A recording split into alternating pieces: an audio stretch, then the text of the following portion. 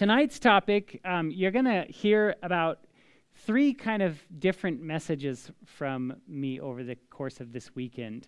And I chose to do that for a reason. I'm sure you guys are not unaware of the crazy things that we have in our world right now. That it really is interesting to me that we can have such opposite ends of the spectrum on information. And it's like, how is that possible that people who are very intellectually smart, intelligent, schooled, you name it, they can have two totally polar opposite ideas and both seemingly seem true? Do you guys feel like that is something we're experiencing in our world today? And so this message that I wanted to give you today is like, as the world gets crazier and crazier, how are we going to stay grounded to be able to see the difference between truth and error?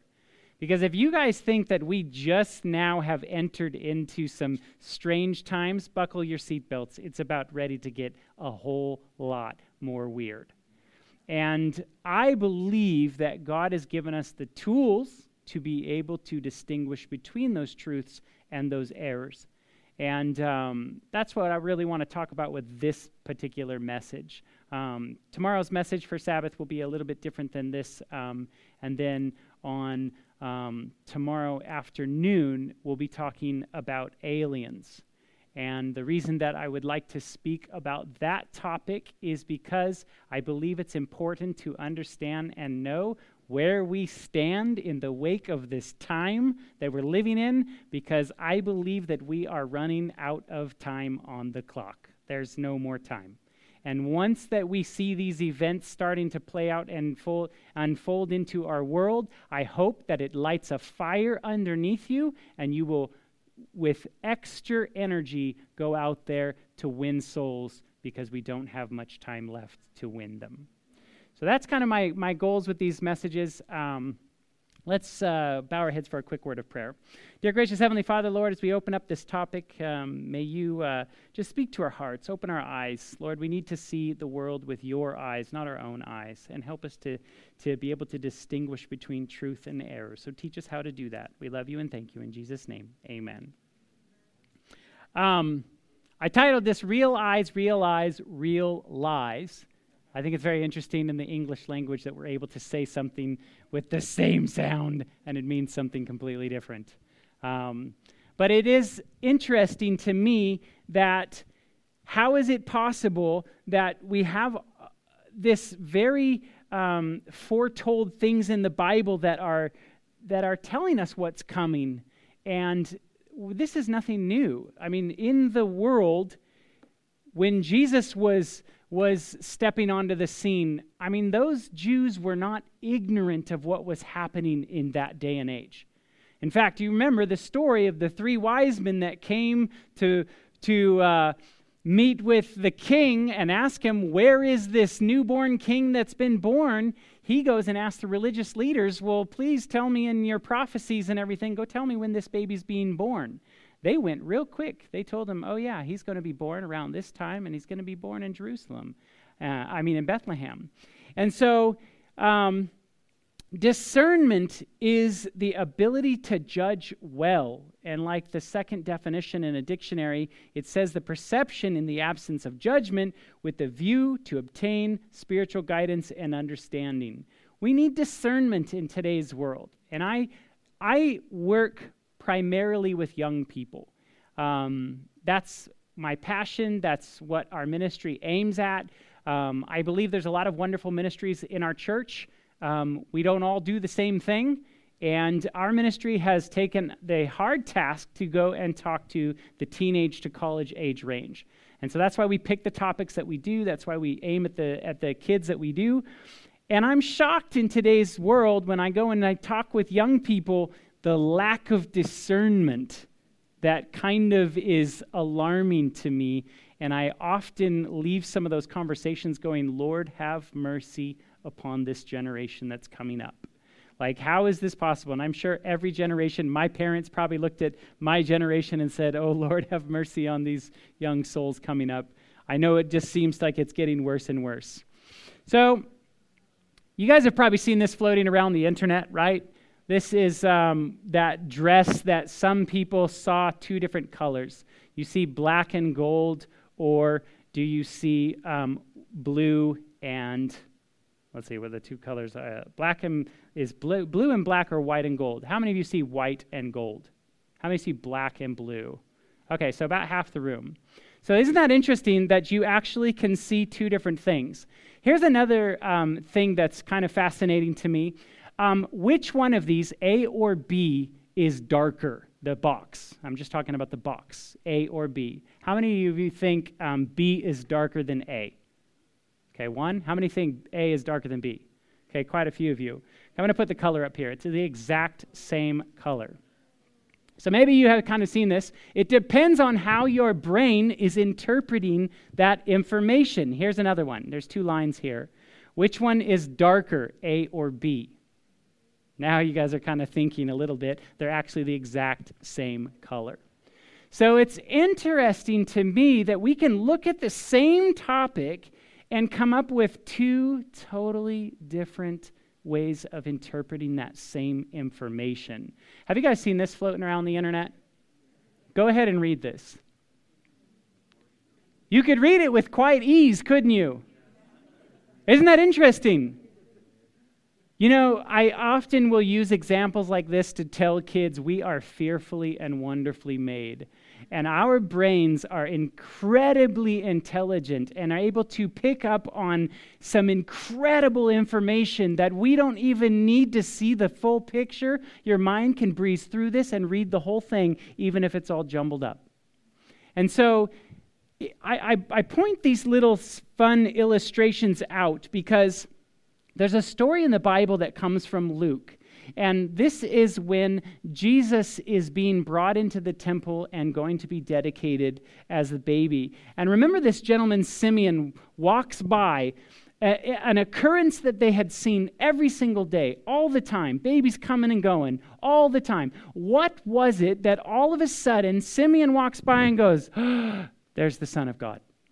How was he able to discern that thing when the religious leaders are literally seeing the same thing? They've got their noses in the Bible. They're reading this the content all the time, the same kind of content he's reading. So I want to share with you, because I believe that this gives us a little bit of a window into how do we begin to discern the things of God. Listen to this. Luke 2:25 says, "And behold, there was a man in Jerusalem whose name was Simeon. And this man was just and devout." Here's some facts that he was a good man. He was devout, meaning he was worshiping God. And he's waiting for the consolation of Israel. He's waiting for this time that he knows is coming close. That's how he's able to discern something that the Jewish were really not waiting for the same thing as I'm sure he was understanding. And the Holy Spirit was upon him. Luke 2:26 says, "And it had been revealed to him by the Holy Spirit." So not only is he waiting, he's a good man, he has a relationship with the Holy Spirit, and the Holy Spirit is telling him pieces of information such as he would not see death until he had seen the Lord's Christ. So he is led by the Spirit into the temple, and when the parents brought the child Jesus to do according to the custom of the law, he took him up in his arms and blessed God and said, "Now, Lord, you are letting your servant depart in peace. According to your word, my eyes have seen your salvation, which you have prepared before the face of all the peoples, a light to bring revelation to the Gentiles." Now, here's something that's kind of interesting, because he's letting us know, Luke is recording these words, letting us know that he understood the mission of Jesus, that he was to be a light to the Gentiles. That's a very important piece of information, because you see, the Jews, they just took that light that they were supposed to be sharing with the Gentiles and they hid it. We don't even want to talk with them. We're not even going to eat with them. And we're not, the salvation is not even for them. It's just for us. So here he's understanding of what the purpose of Jesus' mission really was, and to give glory to your people Israel. And Joseph and his mother marveled at those things which were spoken of him. And Simeon blessed them and said to Mary, his mother, Behold, the child is destined for the fall and the rising of many in Israel, for a sign which will be spoken against. And yes, a sword will pierce through your own soul also, that the thoughts of many hearts will be revealed. So he's responding to the Holy Spirit. He's in communication with God. God's revealing to him what's going on. You know, I got into a conversation with someone the other day of, when do you move out of the cities? Like, when is it time to actually go out of the cities? And I'm sorry I didn't look up this quote. I'm just saying this off of the top of my head, so you guys can go home and look this up if you want. But he brought up a quote and read that quote that said, God will reveal to his people when it's time to get out of the cities, but he will not reveal it to his people unless his people ask. That's interesting to me. Are we really asking for the Holy Spirit's discernment on all kinds of different topics? Things, Lord, please share with me, because I have example after example where the Lord is revealing some pretty amazing things. You know, God has given each one of us spiritual gifts, and I'm totally convinced of this. You know, people come up to me all the time and they're just like, wow, like, how did you see what you saw in this particular movie or something? What in the, how, like, do you have some special gift or something? No, I don't have a special gift.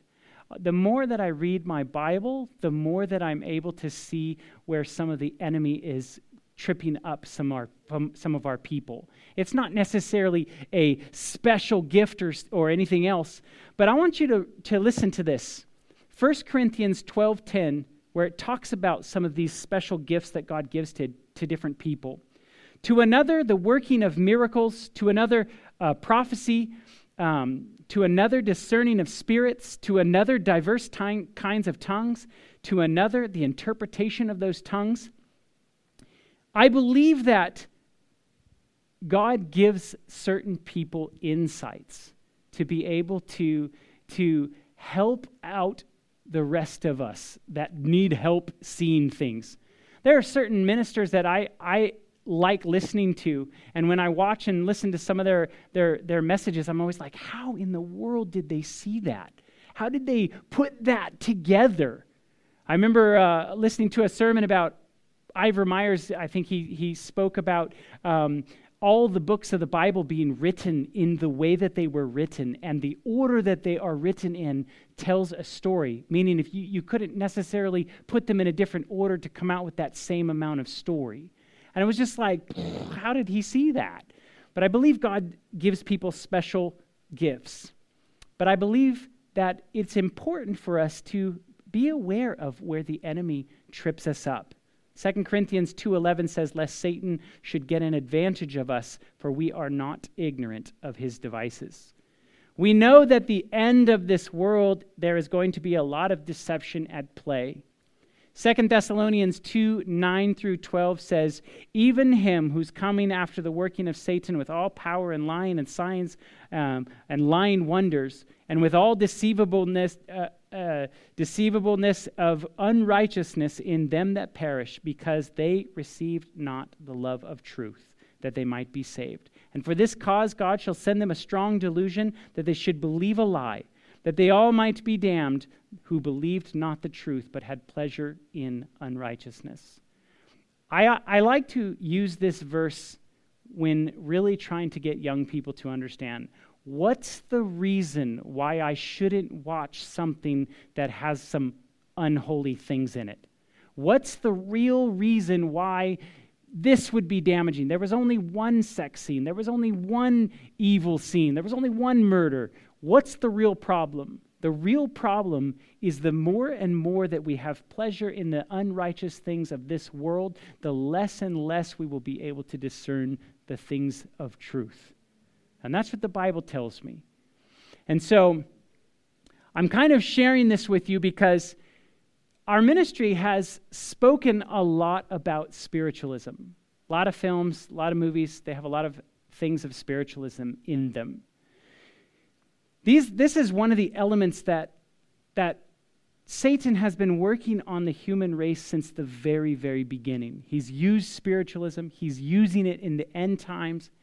But listen to what the Great Controversy, page 561 says. Satan has long been preparing for his final effort to deceive the world. The foundation of his work was laid by the assurance given to Eve in Eden, you shall not surely die, and in the day you eat thereof, your eyes shall be open, and you shall be as gods, knowing both good and evil. Genesis 3, 4, and 5. Little by little, he's been preparing his way for his masterpiece of deception in the development of spiritualism. Spiritualism is just a system of belief or practice based on supposed communication with the spirits of the dead, especially through mediums. And this will be especially important when we kind of start to talk a little bit about the alien topic. There's a lot of spiritualism that's involved in that. But what's more alarming to me is how many Christians actually believe in that topic. And I think that's where, it's really, I think, our job as Adventists, as people who understand the state of the dead, that we can actually help our Christian brethren to avoid this pitfall, because we have a duty to go out and tell them this information. So that's another reason why I really want to share that with you. So obviously, the devil used the snake in the Garden of Eden. That is a form of spiritualism. He said, you won't die if you eat this piece of fruit. You can distill down any bit of spiritualism in this very simplistic one-sentence word. All spiritualism is designed to do is to change the words of God. That's it. That's the most basic definition I can give you for spiritualism. God says, you eat this fruit, you die. The snake says, no, you eat this fruit, you won't die. All he's doing is changing the words of God. And the reason why I'm telling you that, we call this a medium when he used the snake, right? The plural form of medium is media, and one of the dictionary definitions of medium is literally communication, information, entertainment, newspapers, radios. It's sharing information. But I want you to keep that in mind, that the devil all he wants to do is change the words of God, because it's the word of God, just like what 2 Thessalonians said for us. Those that build their foundation upon the word of God, the truth, then they will not be deceived by these delusions. It's the word of God that Jesus was able to beat the deceptions that the devil was throwing at him, and I believe it's the word of God that we need to understand today. Deuteronomy 18, 10 through 12 is a great verse to understand why spiritualism is not a good thing in our life. There shall not be found among you anyone that makes his son or his daughter pass through the fire, or uses divination, or an observer of times, or an enchanter, or a witch, or a charmer, or a consulter with familiar spirits, a wizard, or a necromancer, for all that do these things are an abomination to the Lord. So anybody that's involved in witchcraft, sorcery, all of those things that we see in common media today, those things are considered by God to be an abomination. And he was very serious about this with his Old Testament people, and I believe he's as serious with us as he was with them in the old ancient days. Leviticus 26 says, and the soul that turneth after such that have familiar spirits and after wizards and goes whoring after them, I will set my face against that soul. It is such a serious offense to God that those that engaged in that witchcraft and that lifestyle, that he would literally turn to them and say, I want nothing to do with you. And trust me, God is a very patient God.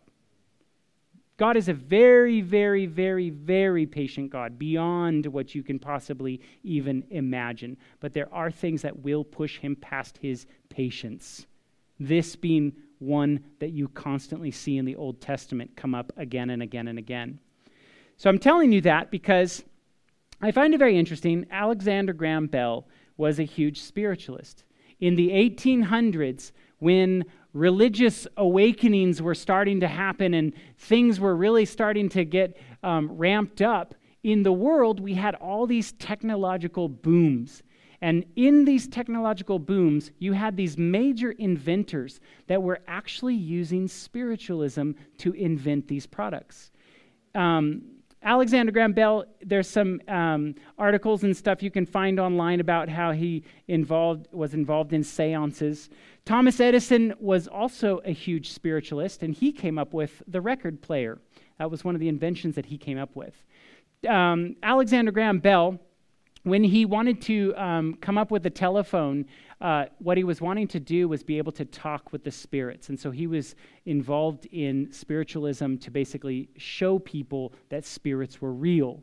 Thomas Edison developed the record player, and there is a ton of information on him on the internet where all of the experiments that he came up with, he was trying to communicate with the dead. So what he was trying to do was he was trying to record the spirits, and then he could play them back to people, proving that there was a spiritual life beyond what people knew.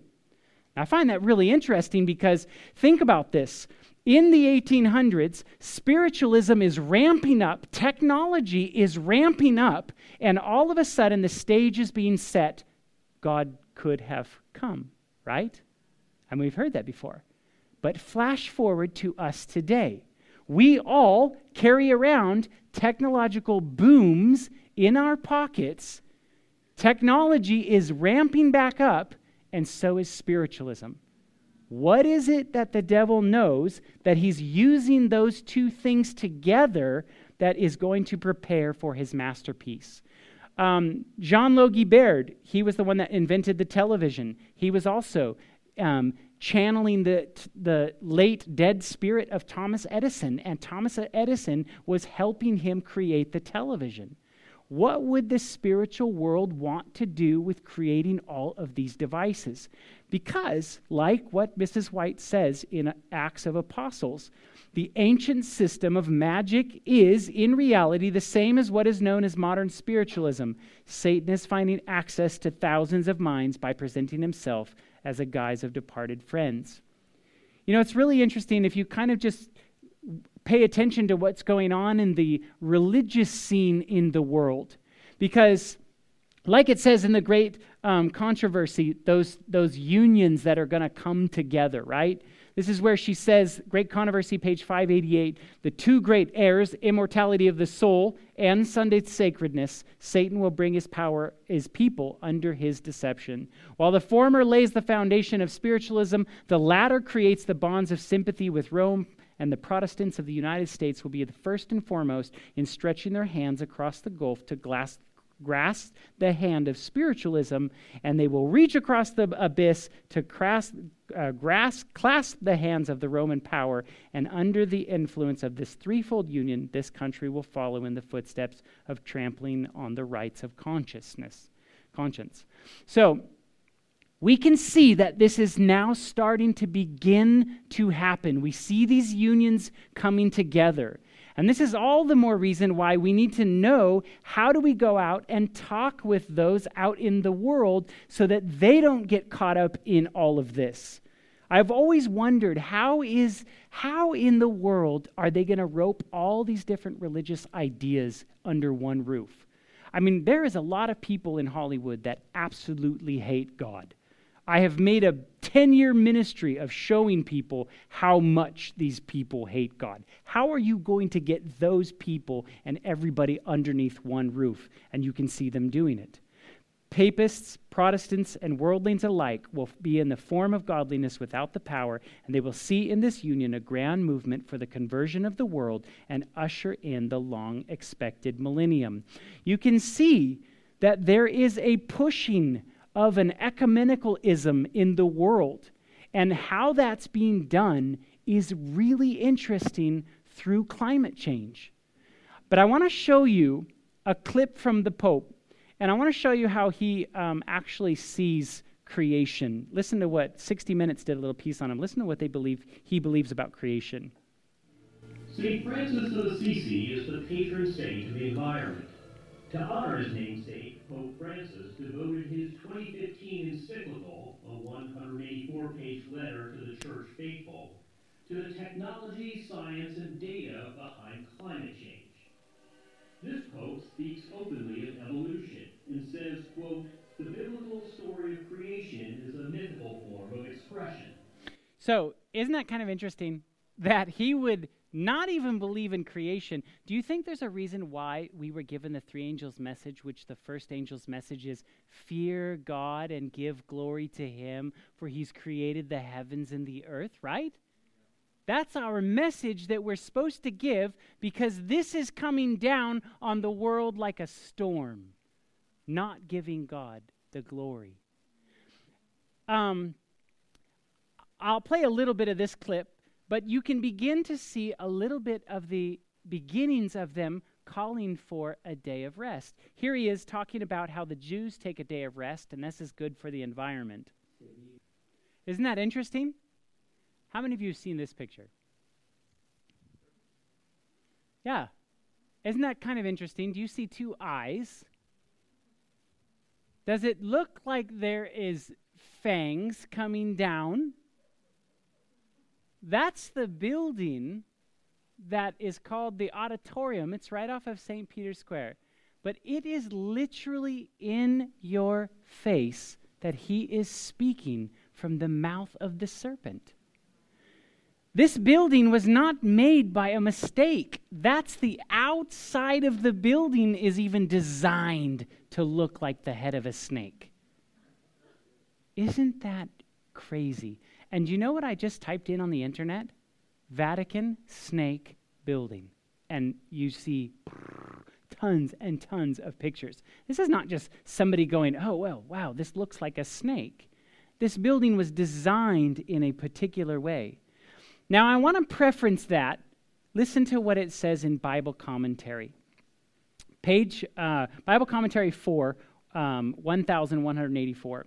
God has his jewels in all churches, and it's not for us to make a sweeping denunciation of the professed religious world. Listen to this. The Lord has his representatives in all churches. These persons have not had the special testing of truth for these last days presented them unto their circumstances that brought conviction to their heart and mind. Therefore, they have not, by rejecting light, severed their connection with God.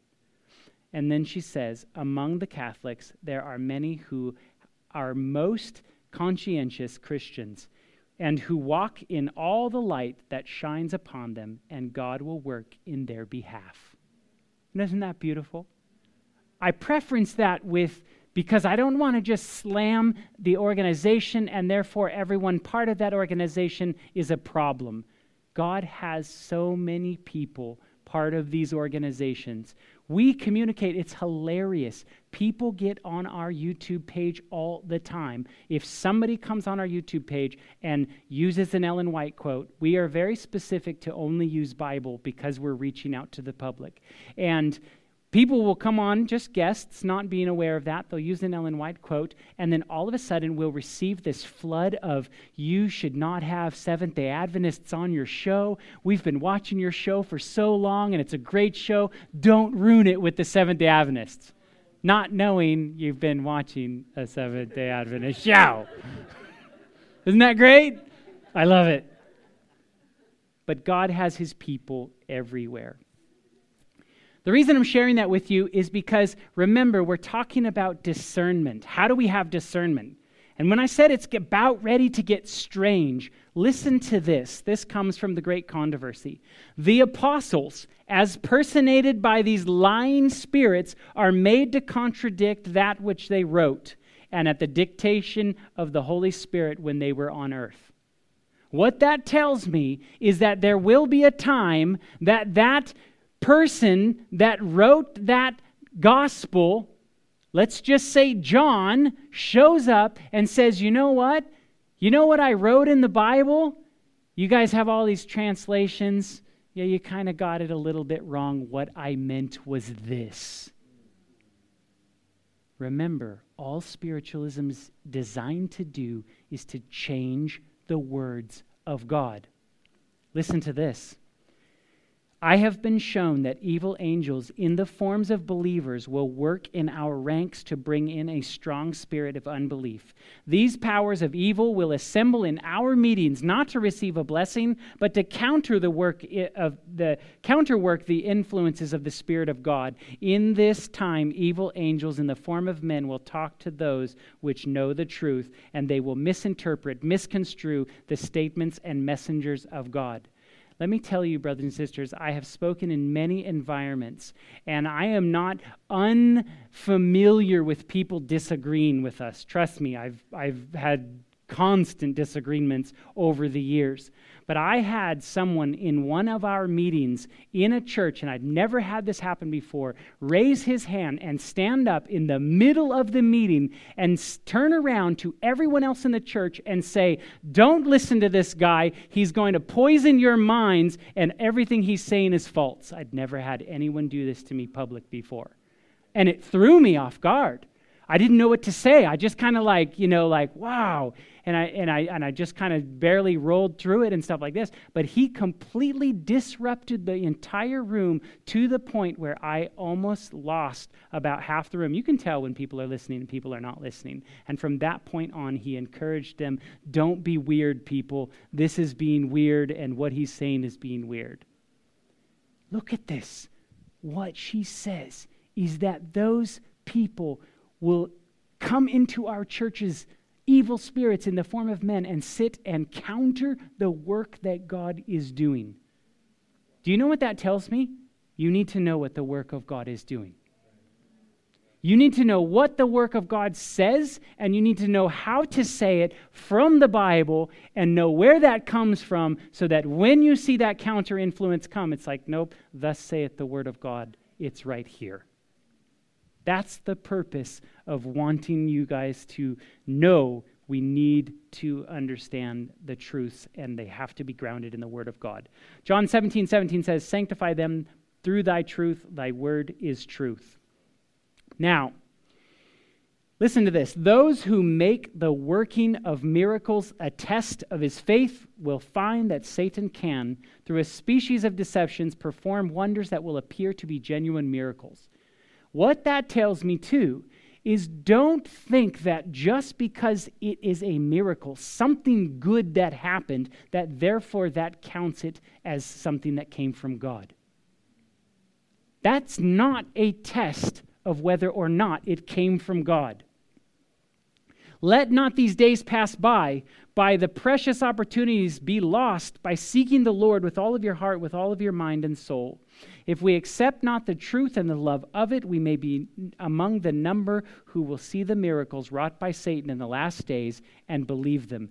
Many strange things will appear as wonderful miracles, which will be regarded as deceptions manufactured by the father of lies. And let me tell you this, if you see an absolute miracle happen, and you were to be someone that said, you know what, something doesn't feel right about this, and I don't feel like that comes from God. Think of what the rest of people that saw that are going to think of you. That's going to be a hard test of when people are like, what, you didn't see that? And that just happened? And listen to what Deuteronomy 13:1-5 says.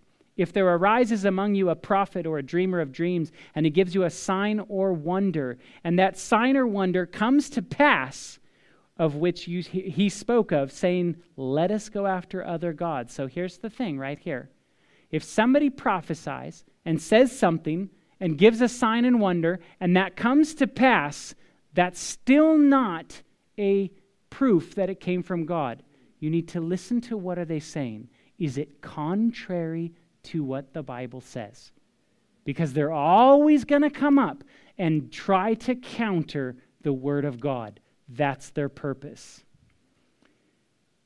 You shall not listen to the words of the prophet or the dreamer of dreams. Now listen to this carefully.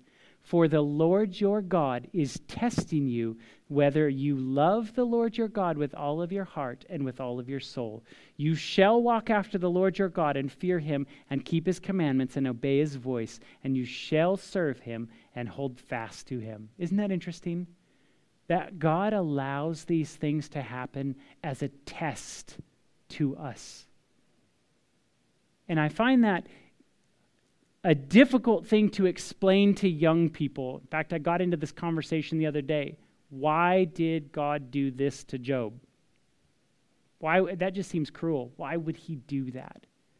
And it was hard to explain to him in a short, quick conversation, but I believe that God allowed that experience because Satan was bringing an argument saying, you've provided all these things for him and he's only serving you because you gave that to him. And God had to say, it's not because of that.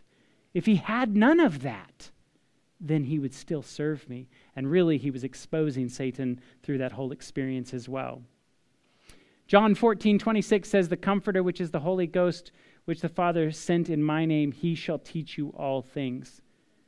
I believe that the Holy Spirit, his function, his job to bring us into remembrance of all things, to bring us into a conviction of sin. I think it's very not interesting, but I think it's sad that we have a big question on this topic of the Holy Spirit at this point. When the function and the job of the Holy Spirit is really to convict us and bring our minds back to the things of God. How many of you guys play with social media, especially the young people? Yes. Have you heard of the term an influencer? Okay. So this guy right here is going to do an experiment on influencers. And what he's really wanting to test out is if you are an influencer is somebody that can get other people to buy the products or whatever, right? They're good at getting people to follow what they're doing. And so he goes, if you're an influencer, I wonder if I could influence you. If you know what the tricks are, is it possible to influence you? So he brings these influencers into this place in LA, and I'll show you what he does.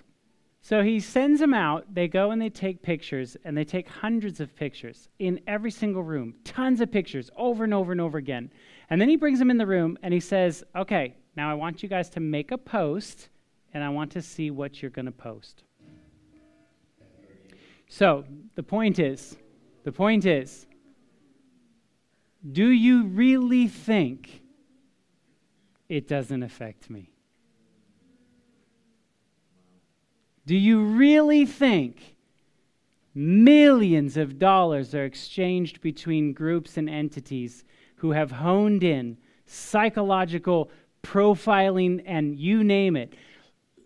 We're going to talk about TikTok for a second tomorrow. Not tonight, tomorrow. It is mind-boggling what TikTok is capable of. I mean, mind-boggling. And do you guys remember a little while ago when Trump was like, we shouldn't have TikTok in our countries? Do you guys remember that? And everybody laughed at him? It's kind of interesting. I think it's kind of interesting. Because if you wanted to be another country and take over a country, no longer do you have to roll in there with guns. You know what you do? Yeah, all you got to do is make an app. You can rot them from the inside out. And it is a mind game that is it's mind-boggling. I have nieces that play it. And I just asked my niece one time, how many hours, because it gives you a little counter, how many hours you actually play on it. It was in some crazy tens of thousands, if not 100,000 hours. And I was like, the game hasn't even, or the app hasn't even been around that long. And, you get, I think, counted every time you scroll and all that kind of stuff. So I'm sure it's not totally true, but it's mind-boggling how much these kids are playing with these things. How is it possible that in Jesus' day, you have Pharisees that are watching Jesus do miracles? They are watching him heal, watching people raised from the dead, watching 5,000 people being fed. Amazing miracles happen, and yet they don't believe. And then you have a story of like the woman at the well, who only hears the words of God, only hears what Jesus says, and immediately, I need to go tell somebody, and runs around and goes and tells everybody who will even possibly listen to her. How is that even possible? I believe that it's because of the Holy Spirit. 1 Timothy 4:7 says, have nothing to do with irreverent, silly myths, Rather, train yourself for godliness. You know, when I read a verse like this, it's very interesting to me that our world and many of our youth are obsessed with superheroes. Because if we listen to the Bible and we said, it tells me to have nothing to do with supernatural, witchcraft, sorcery, all that kind of stuff, well, there goes Disney, there goes half of Marvel, you know what I mean? Like we would immediately just filter through that off of one or two verses. And then if it says have nothing to do with silly, vain myths, we would go, well, is it mythology? Well, then there goes the other, don't need to watch this, right? I want to show you why. I want to give you the why. I don't think that people in this room have a problem with this, and my purpose is not to convince you of it, but I want you to be aware of it, because I believe that when you are in the event to need to explain this to someone, you need to be able to explain it from the Bible. Baal. Do you know much about the god Baal? You ever looked into the god Baal? He's an interesting god. I never could understand why Israel was constantly tripped up by Baal. What was it about him that they would constantly, okay, we're going to forget about God and we're going to totally fall after this God? What was it? Listen to this. I was doing some research on this and I said, okay, I want to understand. So I looked up Encyclopedia Britannica. Baal, his name was Lord. They called him the Lord. And they worshipped him as the Prince of the earth. They called him Lord. They said that he was the God that was in the sky, that created the earth, that made the water fall down on the plants, that made everything grow. He's the one that caused the sun to shine, all those things, right? Well, who is that? Who could we say that's kind of like? Right? So follow this logic here. Why couldn't I just take this God and say, well, that kind of sounds just like God? And in fact, if he's the God that's in the sky and he comes from the clouds, do you know who his arch enemy was? His arch enemy was, they called, Baal was known as the Lord of the heavens, by the way. And his arch enemy was this snake god named Mot. So follow the logic here.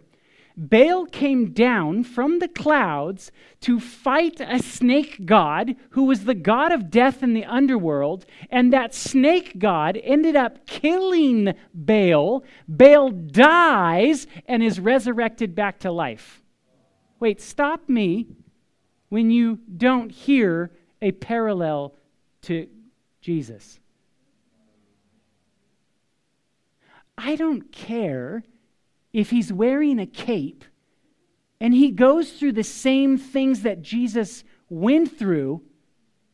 What's wrong with an allegory if it shares all the same similarities like this? Because God clearly said, have nothing to do with this God. Nothing to do with this God. And so he was the favored Mot was the favored son of God El, which is very interesting. So you can see the kind of flip reversal right here. But Baal was resurrected, he comes back to life, and he saves the people. And listen to this, the worship of Baal was popular in Egypt from the New Kingdom in the 1400 BCE to the end. And though its influence were the Arameans, who borrowed the Babylonian pronunciation Baal, the god ultimately became known to the Greeks, Balos, identified as Zeus. Do you see why God says Baal you should have nothing to do with him? Don't read his stories, don't follow after what he does. This God has constantly tripped people up. But you know what, the devil, he's so smart, he just changes the name and he hands it to the next generation. And they go, oh, it's not Baal, it's Zeus. And Zeus is this god from the sky that, has all these powers. So this is a comic book writer. He's not Christian or anything like this, but he's just commenting on, where does it say right here, like number 12? Zeus, to us, turned into Superman. Isn't that interesting? We're still getting tripped up by this god Baal. We're still having problems with them in our church. I mean, Grant Morrison has come out and said, these are gods from other civilizations and other cultures, and they're worshipped as these other gods. But see, if we just went back to what does the Bible say? Thou shalt have no other gods before me, right? 1 Kings 18:21 says, Elijah went before the people and said, how long will you waver between these two opinions? If the Lord be God, follow him. If Baal is God, follow him. But the people said nothing. You can't serve two masters. You'll either hate one or you'll love the other, or you'll be devoted to the one and despise the other, says Luke 16:13, verse 13. You cannot serve both God and mammon. I love how Jeremiah puts it. I will punish Baal in Babylon, and I will make him spew out what he has swallowed. The nations will no longer stream to him. Even the wall of Babylon will fall. Come out of her, my people, says Jeremiah 51, verse 44 through 45. Isn't that interesting that we kind of hear some of the similar language? Come out of her, my people. Come out of her, my people. And we hear that coming around again to us today. We hear it from Revelation 18, verse 4 and 5. Come out of her, my people. Galatians 5:19, I don't need to read this entire list, but where we get a lot of the immoral sins of the world. You can just read this list and you can just apply this. You know, if the things that we're engaging in this world have any of these elements, why would we want to put them before our eyes? Ephesians 5:5 says, for you are sure of this, that everyone who is sexually immoral or impure, or who is covetous, that is an idolater, that has no inheritance in the kingdom of Christ and God. I put this verse in here because I want you to notice something. It's not just those big sins that we say, I'm not going to be doing that. But notice how they're lumped in with things like being a simple idolater. Are we following after other gods? Those things will keep us out of the kingdom of heaven, just like the other things. I really believe that we are on the precipice of time.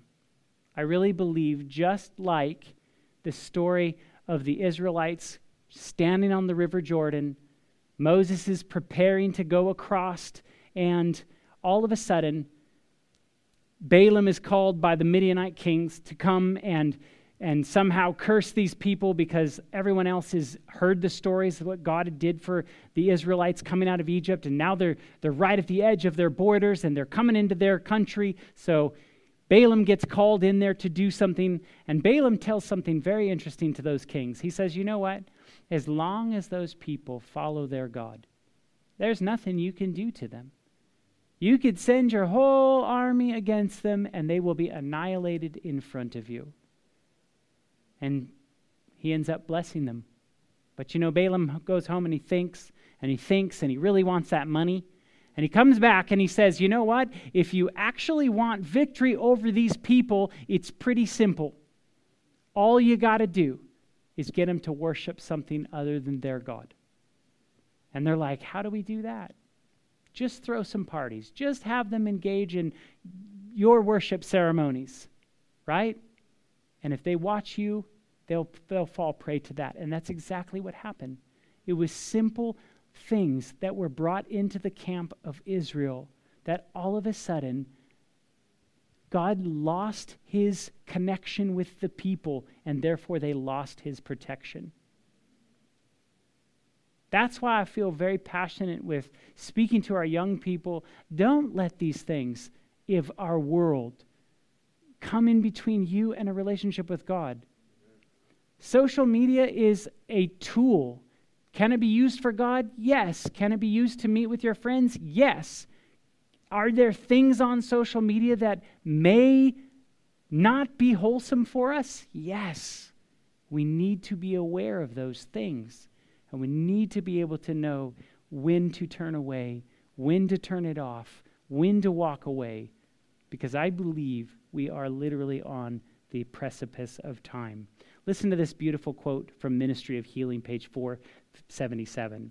God estimates men by purity of motive, not by wealth, their education, or their position does God estimate men. He estimates them by the purity of their motive and their beauty of their character. He looks to see how much His Spirit they possess and how much of His likeness in their life reveals.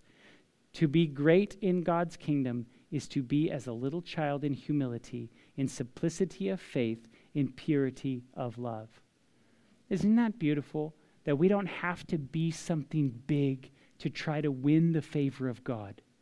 All we have to do is be simple in our faith, simple in our desire to have God's purity. That's what He sees as worthy of great value. It's not how much have you done, what do you make, how much money did you put in that offering plate. That's not what is the greatest value to God. It's when He looks at you and He sees the simplicity of our characters and the purity of our hearts. That's what He sees. Let's bow our heads for a word of prayer. Dear gracious Heavenly Father, we thank You so much for the ability to come together, to worship freely, to have just open conversations about what an awesome God You are. We know these times are fast approaching to where they will be no more. So we just ask for Your divine presence, Lord, especially over this weekend, on this Sabbath day. May we connect with You, Lord, in a way that we know we need to, and may we see our need of You. We thank You and love You. In Jesus' name, amen. This media was brought to you by Audioverse, a website dedicated to spreading God's Word through free sermon audio and much more. If you would like to know more about Audioverse, or if you would like to listen to more sermons, please visit www.audioverse.org.